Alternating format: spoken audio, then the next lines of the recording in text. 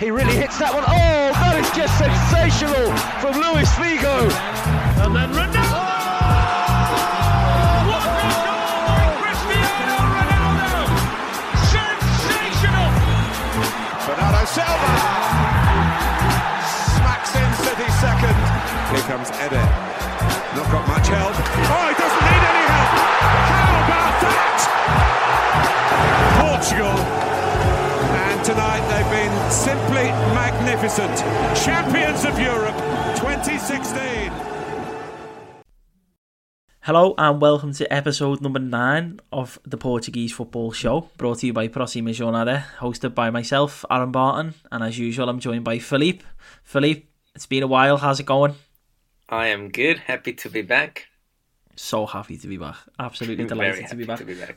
We've got a lot to catch up on. We took a short break, I think it was like 2 or 3 weeks we had off from the podcast. Lots of people have been getting in touch to say, when's the podcast coming back?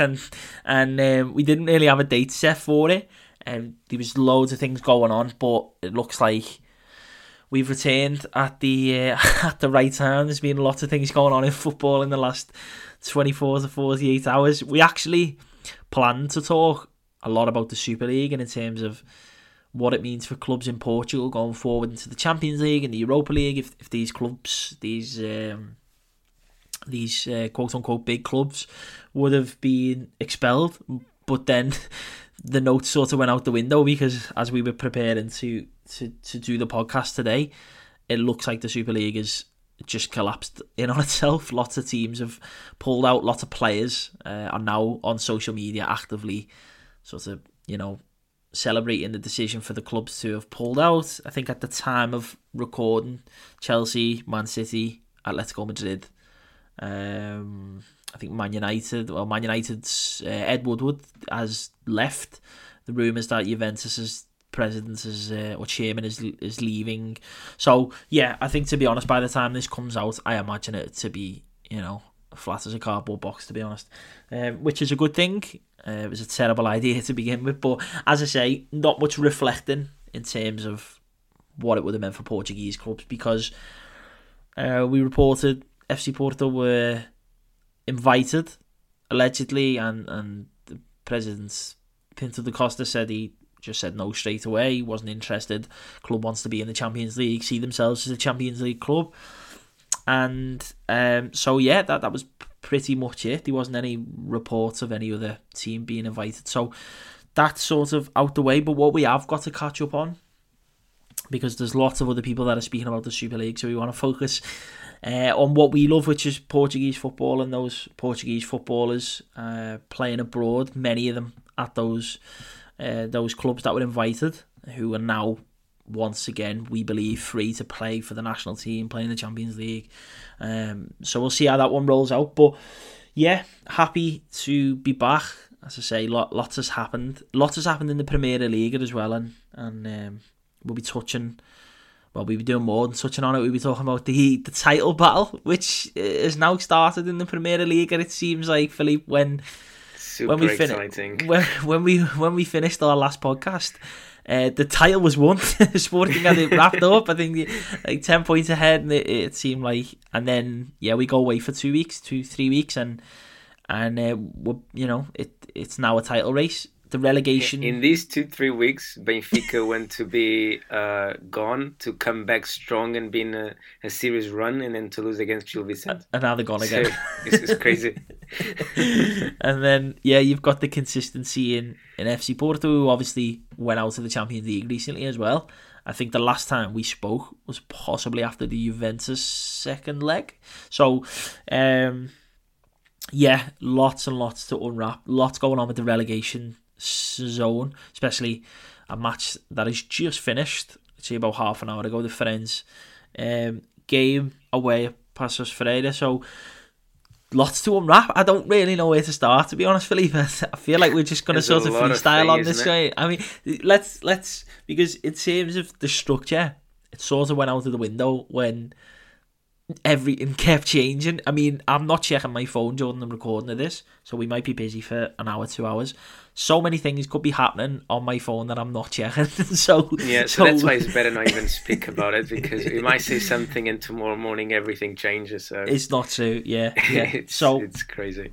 Right. Well, to be honest, as I say, we'll be pretty loose. It'll be a bit of a freestyle, this one, but I do want to get started. I think the best place to start in Portugal, just to round up what's happened over the last couple of weeks and to get into where we are at the moment, is at the top of the table.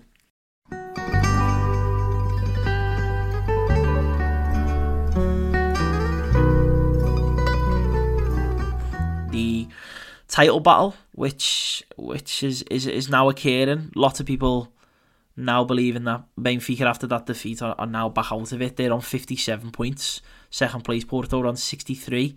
Sporting is on top with 69. So they've still got a nice point buffer. This isn't 1 or 2 points that we're talking about, but with 27 games played, equal amount of games played for those two sides, and also Benfica, if their fans will still be hoping for a collapse of those top two clubs. But recently we've saw Sporting actually go through a little bit of a rut in terms of those two draws. Firstly coming against Moreirense, and then the second one for Millicao, and then coming back with a 1-0 win against Farense. It wasn't the prettiest of games, but as Farense have shown tonight, they're a tough team. Just beat Paços Ferreira 2-0. And they sort of came away from that one a little bit unscathed. They got the 3 points and they travelled from Faro back up to Lisbon.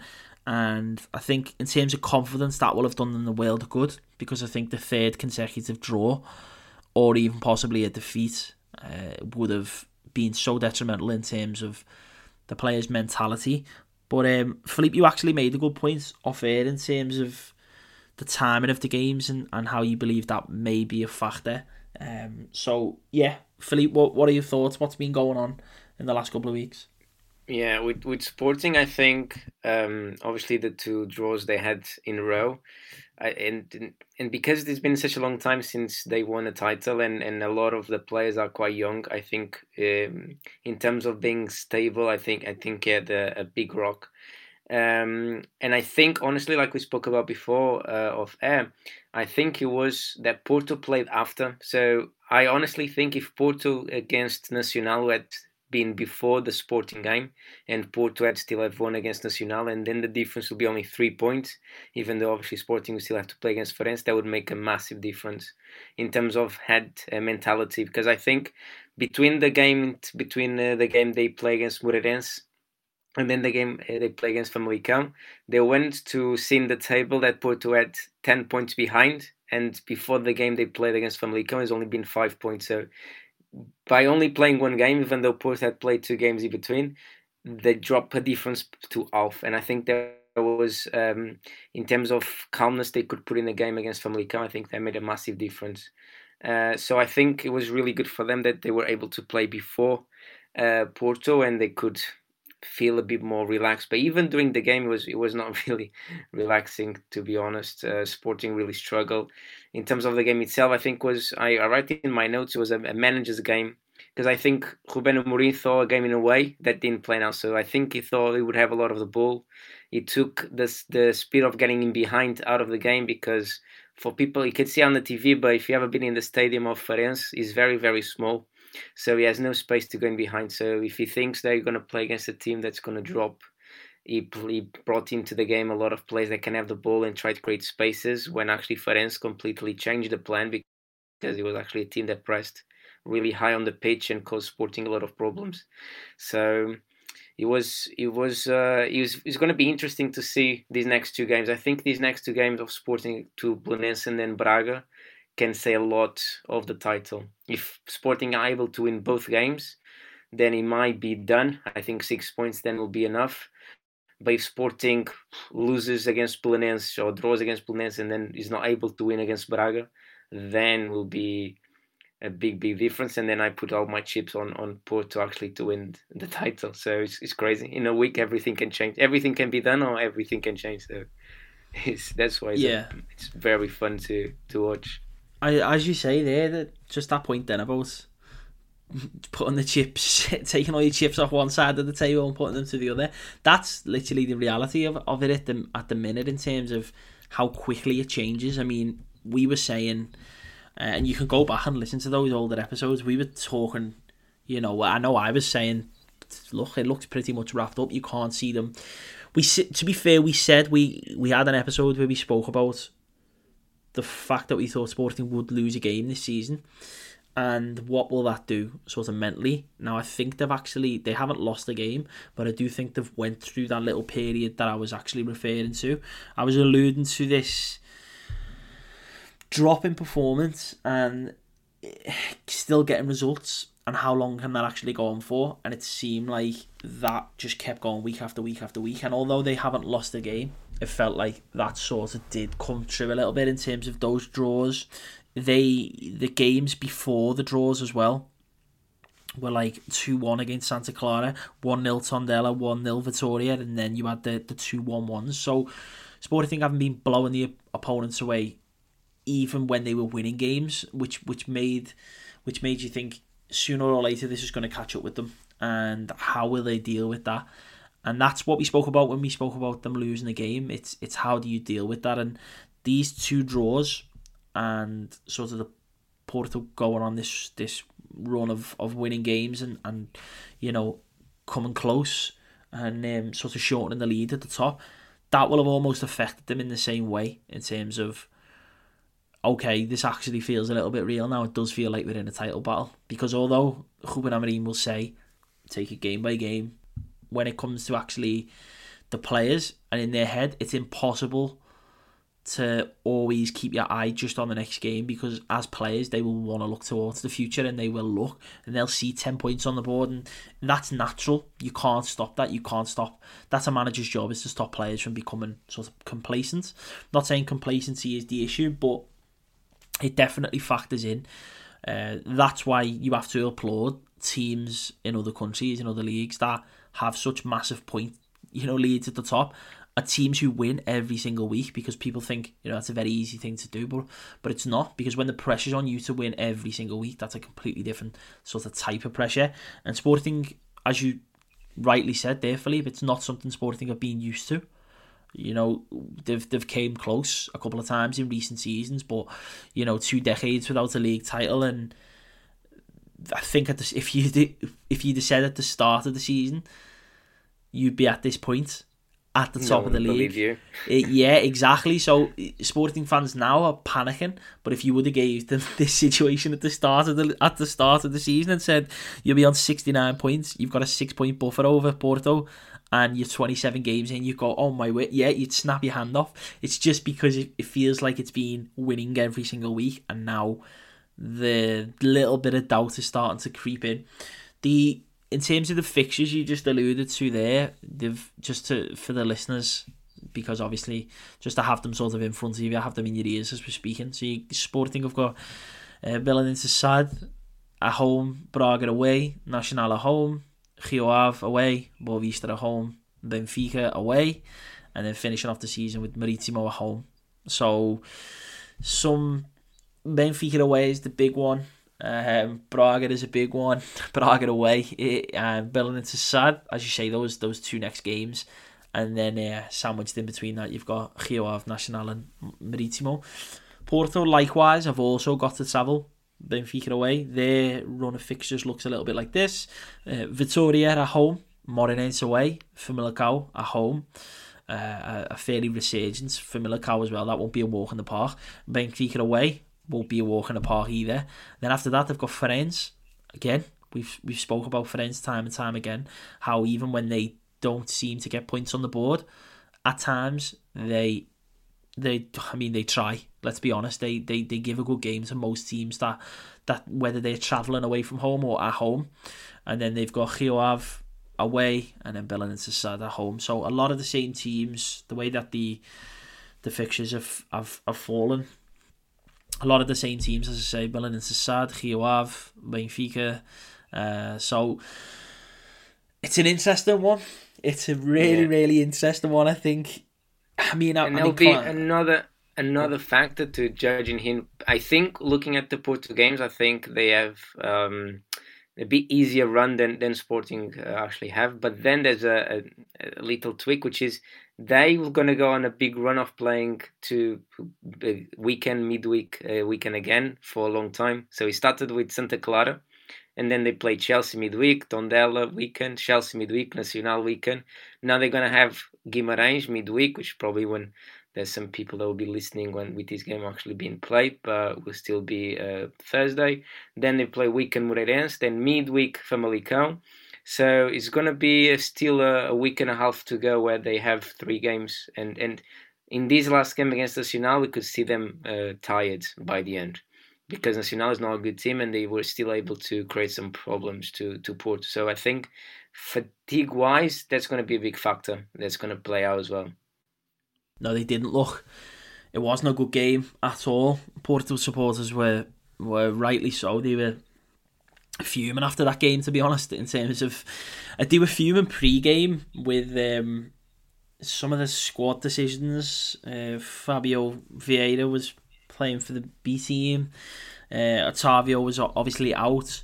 So there was a little bit of negativity in the air, I felt, before the game had even started, and they managed to get the win. They managed to to come home from Madeira, which, as you say, against a Nacional side that just seemed to lose every single week. I think they're on maybe a 9 or 10 9 weeks now. 9 weeks consecutive defeats now. Yeah. I think his league record, I think never in the Portuguese Primeira Liga was a team losing 9 games in a row. And losing them in... I'm not 100% sure, but if it's not the biggest one, it's close. Yeah, it's very, very close. They lose games, I find, Nacional, in the strangest of manners, in terms of... When I think about like the Braga game, they lost 2-1, and then the Passos game, they lost 2-1, and then they go from that to losing 5-1 at home to Portimonense, and then they lost 5-1 away at Santa Clara, and it's like the games where they put up, and then they go back to a narrow fit, like a narrow game, a 1-0 deficit against Porto, and they're just a strange team, because they're still getting beat every week, but they get beat in so many different ways, and they get beaten for so many different reasons.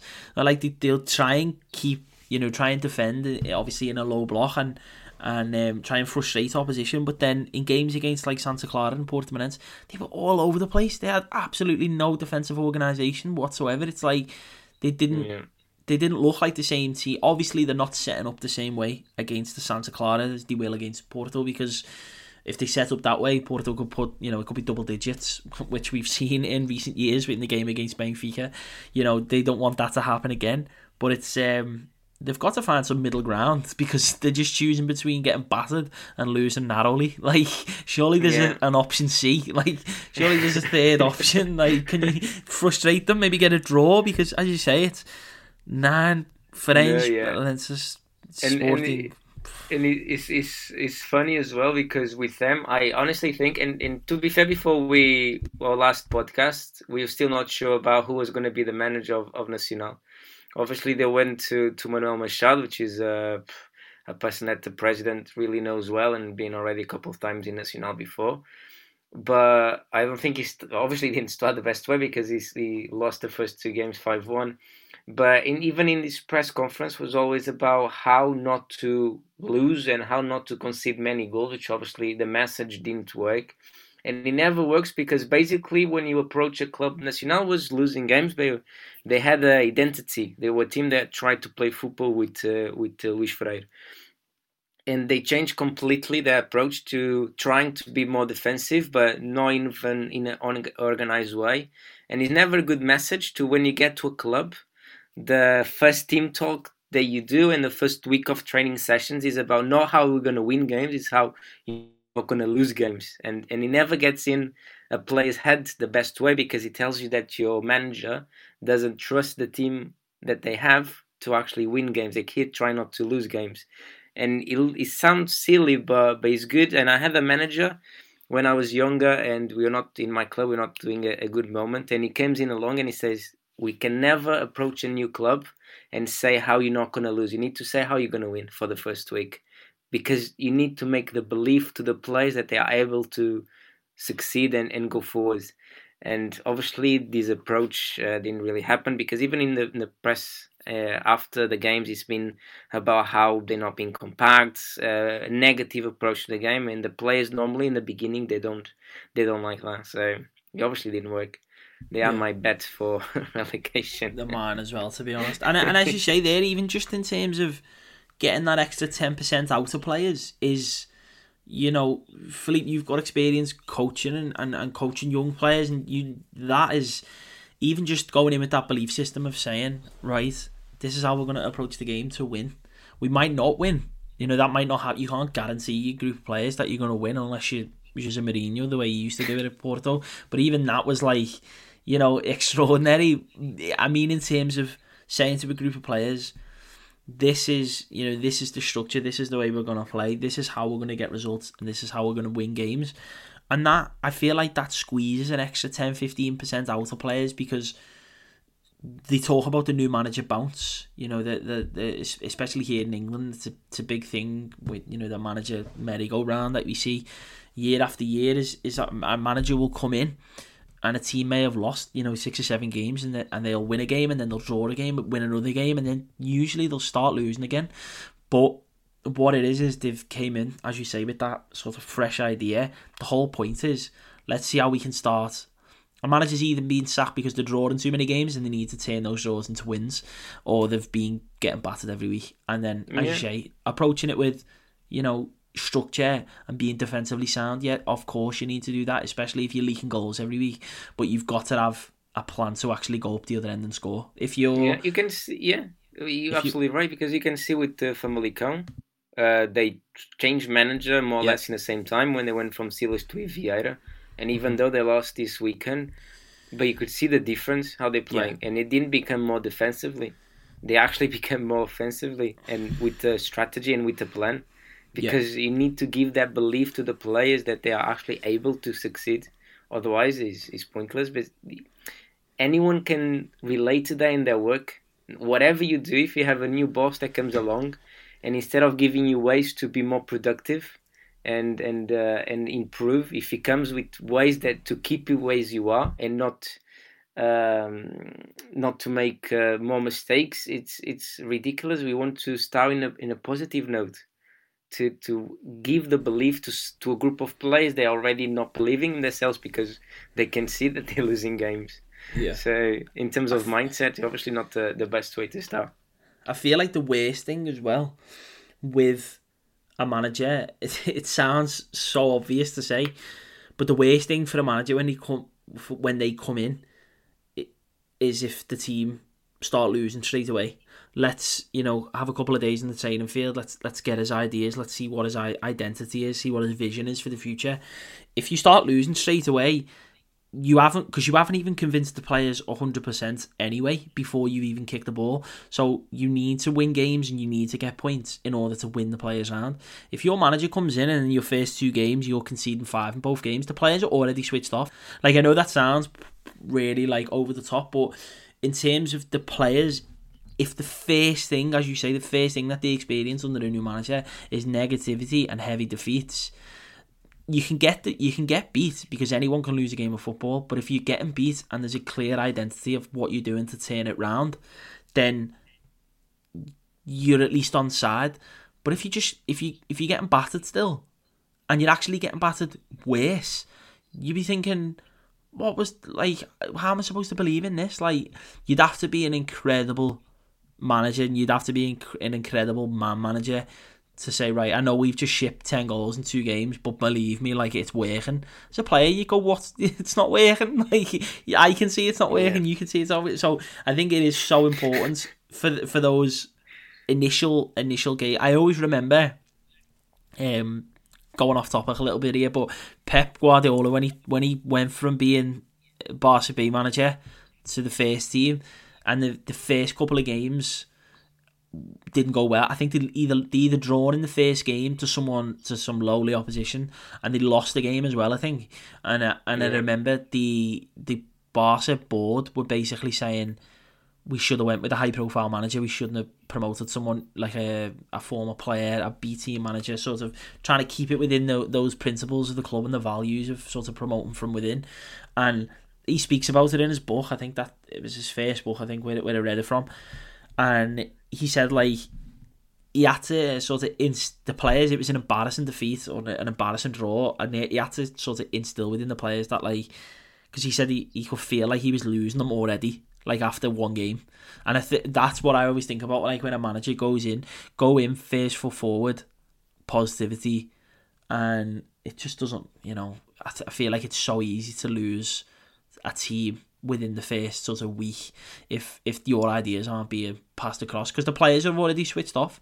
They're already thinking, this is just more of the same. No player wants to go to training Monday to Friday knowing that on Saturday they're going to lose a game, because it's not natural, is it? As you say there, every walk of life, you go into work knowing that your boss is just, you don't want negativity. And that's not to suggest we don't know what's going on in the training pitch and stuff. I just mean in terms of players, especially young players, the mentality at times can be, a little bit fragile, and I think the results haven't been anything but positive, have they? They haven't been positive at all. So they're also my bet, I think, to go down. Go down, yeah. Do you want a quiz question before we move on?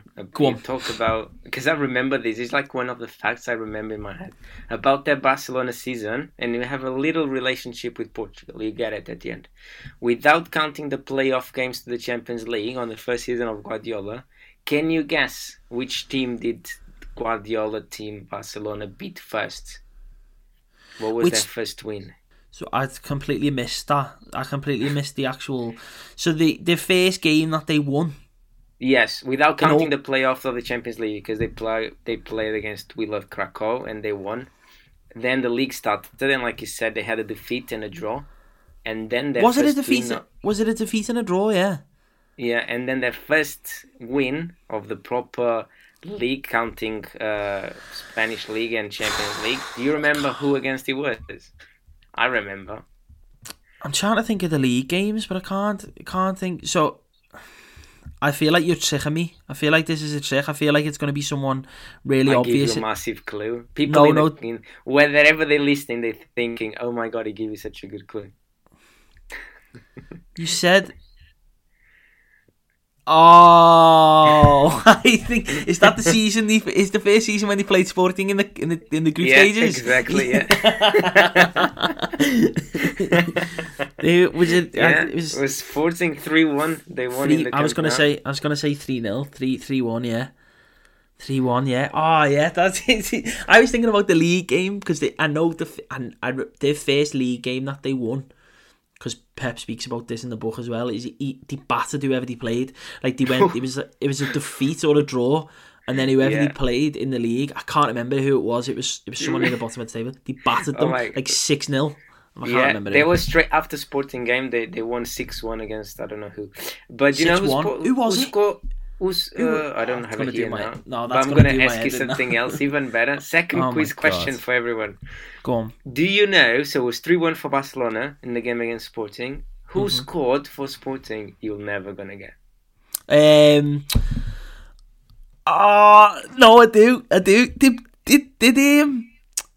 it was right near the. Was it right near the end? Was the game already 3-0? It was. No. It was the 2-1 at the time. 2-1 at the time. Oh, the game finished 3-1.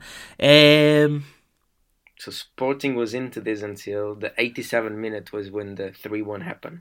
No, so Sporting scored on the 72nd minute. I'll give you a clue. He was centre back, Portuguese centre back. He played ages for Sporting, and then he finished his career I think at Feirense. Oh, centre half. What's his name? He played for Portugal. Was he like a one cap? I'm sure he was like a one cap. Tonel. Do you reckon he's a one? Yeah, he's Tonel. It was Tonel. Did he play for Portugal? I think he did play for Portugal. I'm sure he's a one cap one there. Because when I was doing the research, two games. He's 2 cap wonder there. He played 2 games. Look at that. This Sporting team was crazy. I'm going to say quickly because otherwise I will not be able to sleep. Rui Patricio, quality. Abel, Polga, Tonel Caneira, and then in the midfield he had Rochenbach, João Moutinho, Ismailov, Romagnoli, and then the front, Derlei and Yannick Jallo. Romagnoli in the number 10 behind Derlei and Romagnoli in the number 10. Against them, they play Dani Alves, Valdez, Xavi, Iniesta, Messi, Eto'o, Henry. Did he not? Wasn't who did he say was up front then? Was it Yannick Jallo and Derlei? Was Helder Postiga? He was there at that time, wasn't he? He was on the bench, yeah. Lietzen was injured apparently, and Postiga was in the bench. Okay, and there's no Miguel Veloso in that team either. He was in the bench as well. He was in the bench as well. He done the assist to Tonel's goal. That's I don't remember this goal, but I imagine if it was assist from Miguel Veloso and a goal from Tonel, or a corner, or a free kick. I don't remember the goal at all. It was just because you said centre back and Portuguese centre back, and I was thinking it can only be him because. So yeah, it only left me. It was the process of elimination that it wasn't actually my knowledge. You had to tell me he was a Portuguese centre back playing for Sporting at the time. It couldn't have been. I don't think even Sporting fans might remember that Tonel score in this game. I cannot remember the goal. I'll be honest, I can't remember. I have no idea the goal. I remember the second game they played in the group stage. I think it was 5-2 for Barcelona. That's the one Miguel I remember scores more. An amazing goal that day. Obviously, as he does. At the time, he was incredible. Yeah. Well, should we go back to topic? So, yes. Aaron, so the first and second place, who would be your bet? Yeah. Sporting or Porto? I think I'm still with Sporting. I think Sporting. You're still with Sporting. Yeah. I think those next two games are huge, and I think the next two games, Porto have just got to win every single game. They've got to make sure they don't slip up and give any more confidence to Sporting. They've got to stay sort of hot on their tails. But I don't know, because I think Braga is such a big game for Sporting. I think if they can come away from the quarry with a win, then you've got Nacional. I mean, they'll defend the same way they did against Porto, break them down. That's a win. Rio Ave away. Boavista, Benfica, Marítimo, and even the Benfica games, a lot's being made of the fact that both teams have got to play them, and they're both away from home.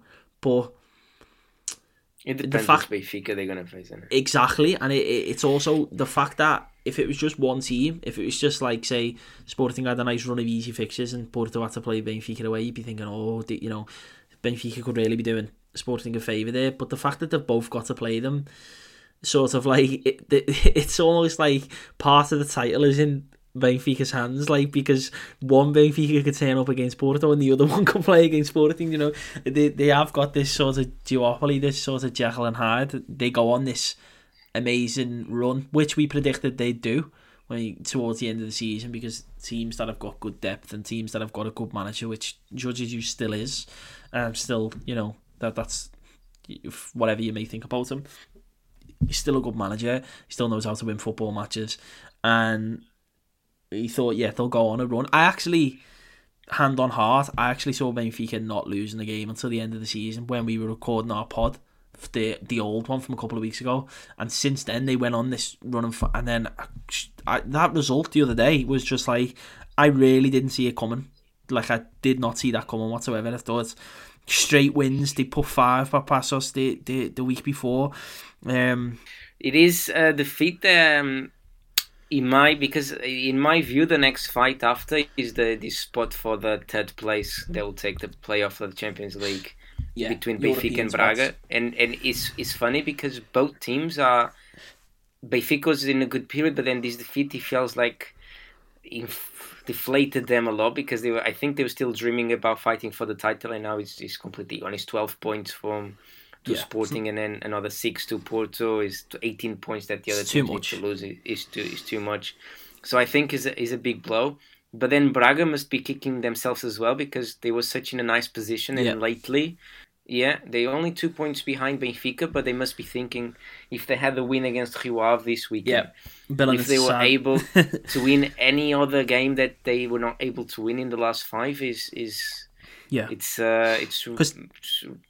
but this is not new. I remember last time we recorded, we started having this conversation, which is Braga, when they played more often, Carvalhal complained about the schedule, and then they were still able to win games, and now they have time to train. They're not being able to win games because their defense is leaky, and I think the attack was a lot depending on the amazing form of Abel Ruiz.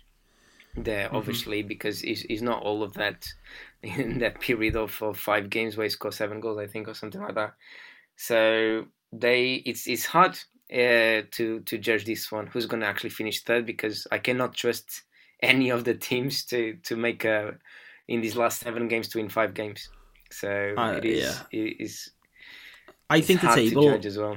I think the table up to the top 5 as it stands, I think it'll stay like that. To be honest, I think honestly, I think Sporting will win the title. I think Porto will come second, and I think Benfica will have enough in there, and they've got enough experience to get over that line. I think, seeing Braga in the Champions League under Carvalhal would be, a sight, and he likes to, have his teams playing the right way, and he's a person we've applauded on here, many times before. But I don't know, I just think Benfica will have the edge over them. Just that know-how, and being in this period sort of before, whether it be challenging for Champions League, challenging for titles, and then Braga in 4th, and then you've got Passos at the minute who are 6 point. They've got a 6-point gap over Vitória.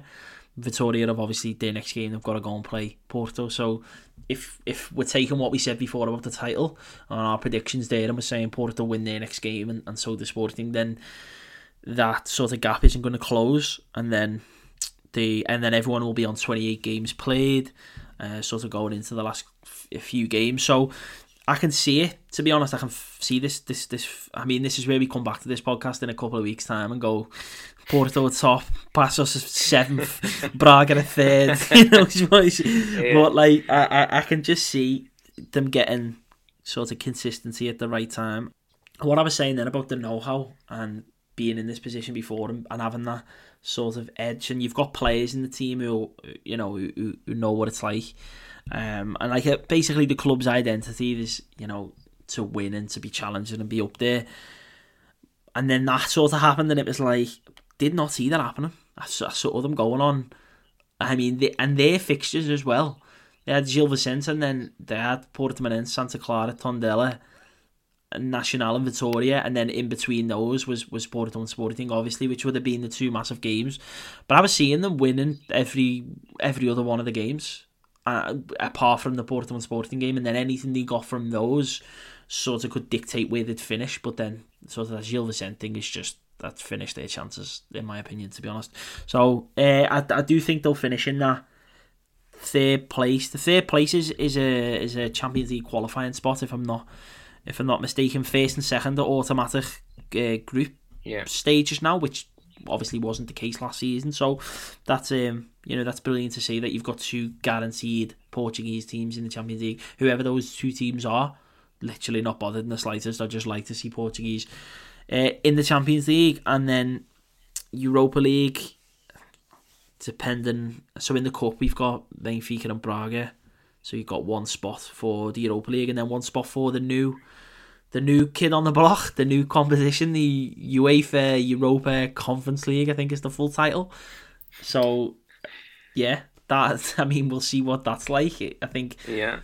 The fight for that place is going to be good. I agree with you on the 5th place. I think Passos will end up there. I don't think Guimarães or Santa Clara will still get to him.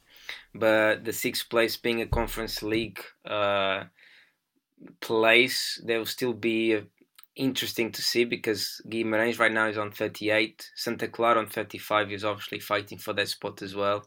Moreirense on 34 can still get there. And then I can even stretch to Portimonense, which is on an amazing run right now with 32. They have that 6 points still behind Guimarães. But thinking that Guimarães is not, well, they won again against Santa Clara, but they spent a long time without winning. They, break, they changed manager as well. So I can see another club. I think it's been in overall 16 manager swaps, which is incredible. Even for Portugal, mental. Standard is way too much. But yeah, so my next question to you will be if you see any other of these teams, maybe if you put Tondela or Gil Vicente in this fight. I personally don't. I think that's too far. And which one do you think actually can make the 6th place? Or you believe that they could stop the league now because this is how's it going to be until the end? Stop everything now. That's how it's going to be. Stop the count. I think it's stop the count. I mean, I can't trust Santa Clara because Santa Clara are the biggest win-loss team in the league. I mean, if you go through their form, they never draw a game either. Santa Clara. They only have 5 draws. It's true. They have 5 draws only. They do not draw a game. I think your money would be on Vitória, but then I'm going to go past Moreirense. I'm actually going to look a little bit at Portimonense because their form recently, and obviously they've got the greatest forward in the entire world in Beto. Yeah, I mean, the guy, he deserves some plaudits, some attention. He scores every single type of goal. Beto goal. He's he is just, he's on an incredible bit of form at the minute. I think in his last, we'll go through his games. So starting with the most recent game and going backwards, 1-0 against Famalicão, match-winning goal. 3-0 against Vitória, he scored in that. 5-1 against Nacional, he scored twice. The 2-1 loss against Porto, he assisted Portimonense's goal. Then the week before that, they got beat 2-0 by Santa Clara and he didn't do anything. But then the week before that, again 3-0 win, 2 goals.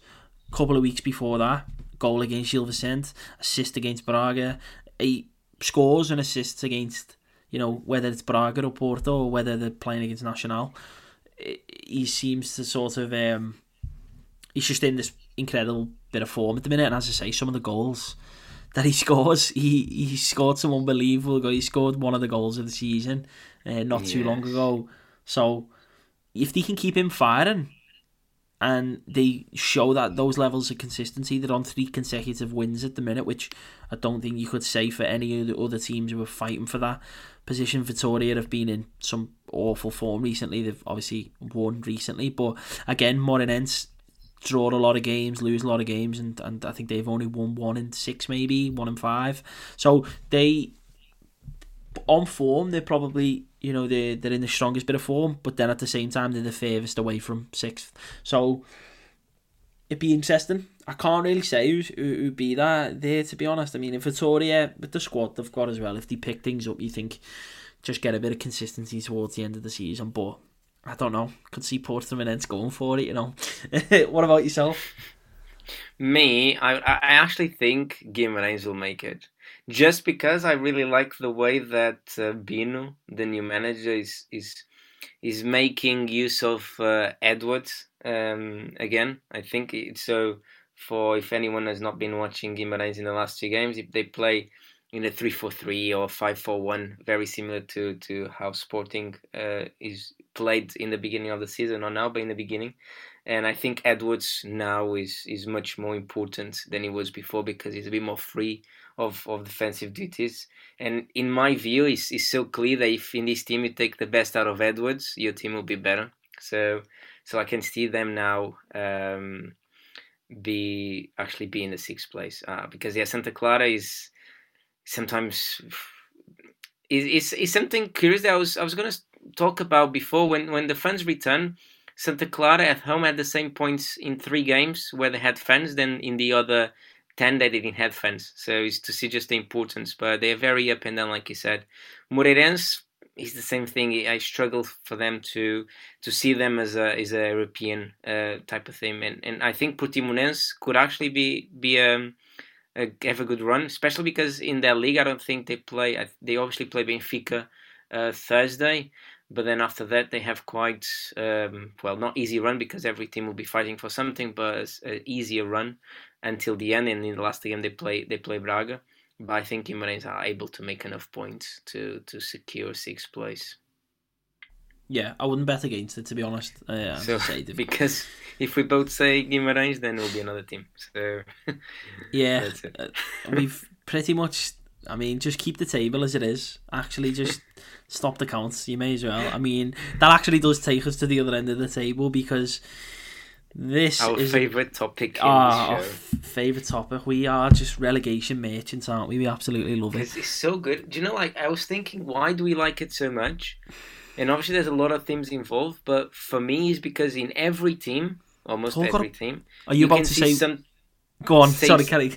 Say something like interesting, like or a player, or the manager, or the normal environment around the ground, and it's like you just find a sweet spot for everyone. Yeah, that's to be. I was gonna say managers and players. I think the each club has got, and we've covered Nacional, and Nacional are the team that we've pretty much just relegated on this show ourselves, on 21 points. But then the teams around that, everyone has got a story. You're right. You speak about Boavista, and we look at the players that they've got, the likes of Angel Gomes, and then we look at Ferenc, who are just on this.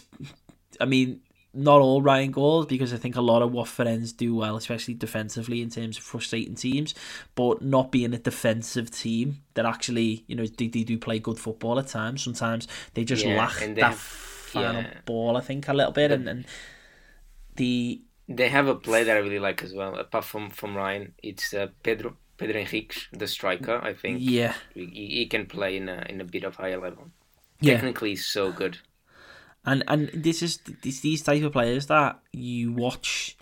That's what I think. That's why there's so many teams down there, because usually you look at a team who's down there and you think they've got, insert player's name, they've got this player. Why are they down there? But it seems like every single team has got someone like that, and it doesn't have to be an individual player, or like it can be a collective unit. Famalicão, you're looking at Famalicão. Yeah, they may have lost, but their form, since they've had that change, has been, not short of brilliant as well. The draw against Sporting, the win against Passos, they battered Marítimo, they drew against Braga. They've been in, like, really, even that defeat took me a little bit by surprise, to be honest.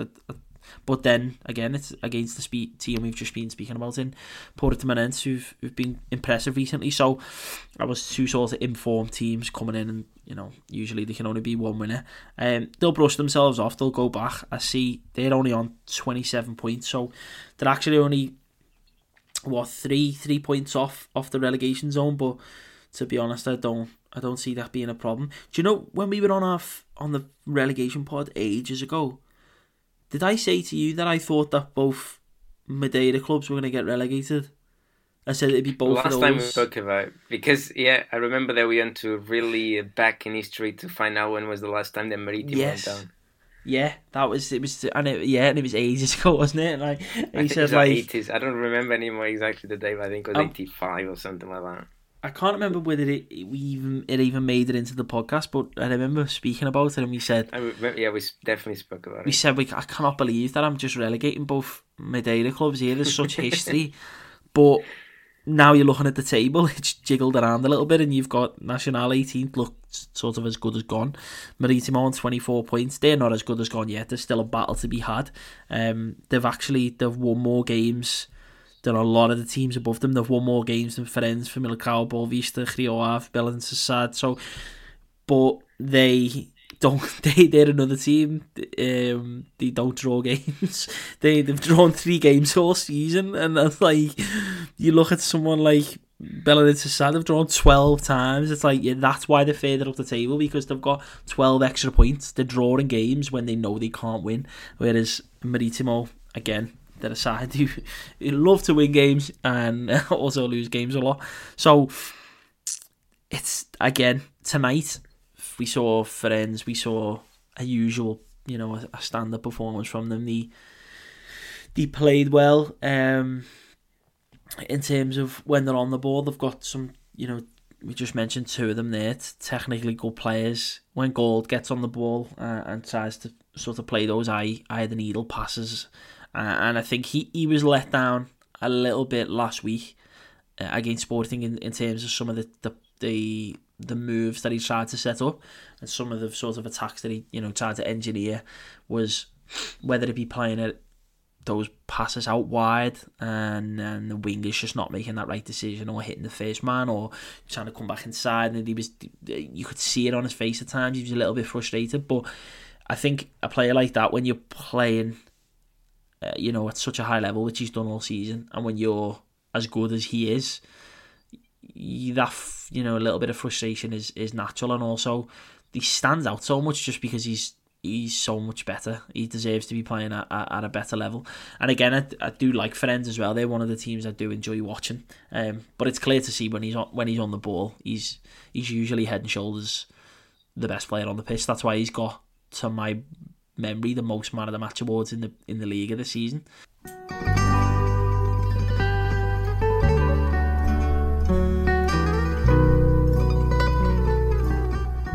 Right, and moving away from the Premier League, we are, to finish off the show, we're going to talk about another league that's got a title battle that's really heating up in Portugal, and that's in the Segunda Liga, the Liga SABSEG.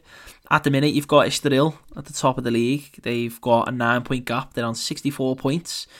Second place is Vizela, and then in third place is Chaves. Now, this season, going forward, the Premier League, I don't think we've actually spoke about this before, have we, Philippe? The sort of the new change, so, yeah. The playoff system.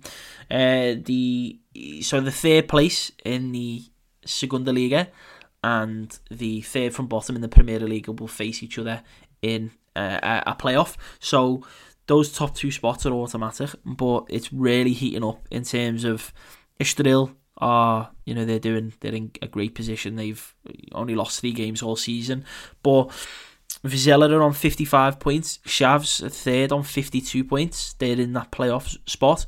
But then you've got Académica, who are in fourth place, 52 points, so they're level with Chaves. And then you've got Feirense on 51, Aruja on 50, and then that's sort of it. The rest of the teams are way off. So from first, if we count Estoril as pretty much done, if you go down from second place down to sixth, there's so much to play for there. Philippe, I know it's a league that's been gripping your interest recently, and in particular, you've got some very good words to say about Vizela and their style of play. So fill us in. What's been going on and how do you see it going forward? Yeah, it's been amazing to watch. It's honestly something that if you have a bit of free time, go and check if there's any game on, because every game is very, very good. So, like you said, Estoril is done. They're probably going to go up officially next week. And they play really well, very good football. We have an article on a website if you want to know more. It's a very good team to watch. I think is one of the best teams in Segunda Liga ever in terms of how they play. So very, very good. Then in second place, yes, Vizela. They're very good at playing. They are very similar to Estoril in some things, in how they kept the ball really well. They have a player that he started as a winger, and now for Vizela he plays as a centre mid, which is Samu, which is probably, and even Cassiar as the striker. They two players that can easily play in the first division, and you think is a very small club, only been in Primeira Liga once, I think in the 84-85 season, so a long time ago, and it's a club that went up from the Campeonato Portugal, which is easy to understand, the third division in Portugal until, this year. Next year will change. But they went up and now they're fighting to get up again. So to relate to probably English people, a story in terms of the club and how familiar it looks, I would say Sheffield United, they have a similar story, I guess. Then in third place, Chaves, which was a few weeks ago. They changed their manager and it looked like they had no chance whatsoever. But since the new manager came along, they started with 2 draws and then a few wins recently. It brought them to third place. Then Académica and Feirense is interesting to see as well in this fight, because Académica was, 2 months ago, they were in first. They actually overtook Estoril, and Estoril had a lot of games in the Taça de Portugal. But since then, they've been They draw a few games, then they won again, then they're back on drawing. They're losing a lot of points. Same thing with Feirense. Started really well. They had the manager of the month in February, and then in March they sacked him because they were losing games in a row. But he's one of the changes in manager that it's hard to understand. And then Aroca, another great story. They people remember because they've been in the Primeira League a few seasons ago. They went down really hard. A lot of debt took them to the third division, and now they're fighting again to get promoted. So very, very good stories, and it will be very interesting to see until the end. And then on the other side of the table, you have 7 teams fighting to stay. So just to know, Cova de Piedade on 31, Covilhã on 31, Académico de Viseu on 29, Vila Franquense on 27, Oliveirense on 27. Then on the last 2 places, Varzim on 27 and Porto B on 26. So every game until the end of the season, and is only 5 games left, will be very, very good to watch because a lot of teams play actually good football, and most of them will be all to get promoted or not to get relegated. They'll have something to play for. So very interesting to see indeed. There's lots, as you say there, it encompasses a lot of teams in terms of the top and the bottom. It's not like it's a relegation battle with 3 teams and it's a a promotion title battle with 3 teams. It's it encompasses pretty much 70-80% of the league have got something only to play 5 for. teams they probably are safe not to go down, and they're not going to be able to go up. It's 13 teams fighting for something, so it's always in terms of games, you were saying then as well, to try and watch a game. There's a cracker coming up. The next game actually for both of these teams is third place Chaves, again 52 points, and then fourth place Académica, 52 points. Their next game is of course against each other in Coimbra, so that's in 3 days time. So Chaves have to go to Coimbra, play Académica. Chaves are on a run of 5 straight victories, which is brilliant. And as you say, since the manager came in, they had those draws, and then I think they drawn against Porto B, and then went on that run of 5 wins. So very, very interesting to see how they get on going to Coimbra, a side who recently have drawn a lot of matches. So yeah, looking forward to seeing how that one plays out as well, and sort of hoping to the more time that we get with the podcast as well, as this sort of season comes to a close, documenting more about the second league as well, because it's always interesting, as you say, some of the teams who play terrific football, and also because we cover a lot of the Primeira Liga, it's nice to get a bit of an insight into the teams who are coming up, who possibly can be coming up, and with the league restructure as well, that's something that'll be going up on the website within the next couple of days. So Philippe just alluded to the fact that the system is going to change, and it is. So basically there's going to be, it's how it used to be a couple of years back. There'll be an actual third division, whereas at the moment obviously you got your Primeira and Segunda, and then you got the Campeonato, which is in effect the third division, but it's not like, for English listeners, Division 3 isn't like, for example, League 2, or League 1 or League 2. League 1. It's split up. It's sort of like into like locality. It's split into different. They call them Serie, don't they? Like Serie B, Serie C. So what is it? Serie? Is it numbers or letters? Serie A. Serie A, Serie B, Serie C. Yeah. So it's split into. Spain do the same thing as well. Spain have like a regional sort of system, and then it's this big fight between all these different series, the teams who finish at the top, and then they go into like this like mini tournament sort of thing to get promoted. That will all be changing in terms of this third division. We'll bring in another third division that'll look a bit more like the Primeira and the Segunda. So that'll be explained fully in English. That'll be coming in the website in the next couple of days, because I think we need to, before the season ends, make that clear as to what's happening next season. And myself and Philippe will be doing these really cool podcasts where we look at every European Championship that Portugal have been involved in the run-up to Euro 2020/21, and speaking to people who were there, people who have memories of it, journalists, fans.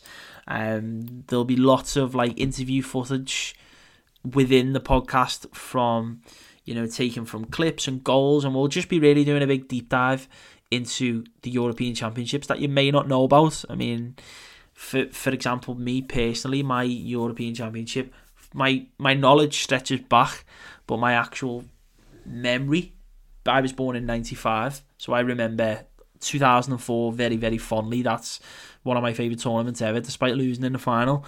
But Euro 2000, obviously being back, revisited that. But in terms of actually fresh memories, I don't really remember anything before 2000. So doing what I do and being so invested in Portuguese football, I've went back and watched every World Cup and European Championship Portugal have been involved in, because I'm sad like that. But it sort of helped me to develop and understand things that came before me. So I think these podcasts will give people, perhaps people who weren't even around for 2000 or 2004 or even 2008. I think people born in 2007, 2008 be what, like 15 now, 14, 15. So like, I mean, exactly. For me, 2008 is like this 5 years ago. A good turn now. But yeah, no. So point You're still making remains. everyone depressed. Now I'm doing their math to see how old or young they were in 2008. What about the people who are listening to this who are young and they've just felt really happy hearing that I'm born in 95? Those the you're even older. Are thinking like, really, there was football before 2008? Like, what was that? Figo, Rui Costa? Who? I don't remember this guy. Who is this? Paulo Sousa? Who? The first time they see Fernando Couto's hairstyle, they go, what? Or the old moustaches. Umberto Coelho, I'm sure. Who else? Yes. Who had a... Oh, don't even get started on the 80s. But anyway, the point remains. That'll be coming soon. And then, other than that, I think it's You're nice still to forgetting something, just because it's my favourite part. Oh, this guy and his... Próxima jornada, Próxima jornada, produção. Próxima jornada, brought to you by. Oh no, what's próxima jornada? What's brought to you by in Portuguese? Oh, a patrocinada por próxima jornada. The saddest product, which has the name of the product and it's sponsored by the product. Yeah, so amazing. Próxima jornada, brought to you by. You should actually be happy. So right now, I'll let you know that I have 4 points and you have 5. So you're winning, mate. So you're on fire. The 3 games for this week. First one is big game on Thursday, Porto against Guimarães. 1x or 2. Do you remember the rules? Oh yeah, of course. Of course. What's I was about to ask the question, my favourite question, but I know it's at the Estadio do Dragão. So no, I'm gonna go for a Porto win. I think they need to improve on. So I'm gonna go for a 1. I think they need to improve massively on the Nacional display. I think they'll need to up the level just in terms of they're playing against a much better team than Nacional. They're playing against a team who can pose them much more of a threat. But I think that might also play into Porto's hands, because if they can find, especially if Guimarães' fullbacks and wingers, they'll have to pick and choose when they fullbacks and wingers when they attack, when they sit, and I think Porto might be able to find some space in behind. I can see. I think the game is huge for Porto. I think it's too big to not win, to be honest. So we'll see. But yeah, what about yourself? What are you going with? I'll go for Porto as well. I think it's going to be very similar to the Sporting Guimarães game, which is in that game Guimarães play with 3 at the back as well. Guimarães now always plays with 3 at the back. Yeah. So I see a lot of the same thing happening. She's Guimarães trying to get on the counter, maybe create a few dangerous situations. I'm more curious to see how Porto is going to play, because this weekend he played with the 4-3-3 with Grunic as number 6, but he's not number 6 because even in that game you could see him moving forward so much, and that created so many gaps that even Nacional were able to explore. So I think Guimarães is going to try to go for counters where the wingers or the wide forwards are not actually so wide. They're trying to pick up the ball behind that, in between those two lines, because Pepe, when he needs to come out and press the player, if he's not able to win the ball, he tries to do the full. But Pepe against Edward, if Edwards gets him on the speed or on the turn, will be. And Zaidu and Pepe, that's the problem. Which when Zaidu goes forwards, if they don't have a number 6 that sits to drop in and cover, Pepe against a fast player, that will be his problem. Not when the game is in front, but when he needs to cover that space, it might be. Two positions at once, isn't it? You need two players to be, as you say, if you've got a natural number 6, as soon as you go, it's dropping in and moving out. But they don't seem to. I would not even be surprised if he plays with Diogo Leite as a false left back to cover that space and allow Dias to be more forward. So we'll see. Then second game, big game. I swear I didn't change. You were speaking about this game not long ago. Academic against Chaves. To bring up. And it's in Coimbra. He's in Coimbra, mate. Well done. You know that. I am going to go with an X. Is X a draw, isn't it? Yeah. Yeah, I'm going to go with a draw. Only because form... Academic, I think, drawn 4 and 1-1. Like, they've won the most recent game, and obviously Chaves has come into it in great form. But yeah, I can just... Something's telling me it's... I was going to go with the Chaves. I was going to go for an away win, to be honest, but I could never do that. I never go for the away win, do I?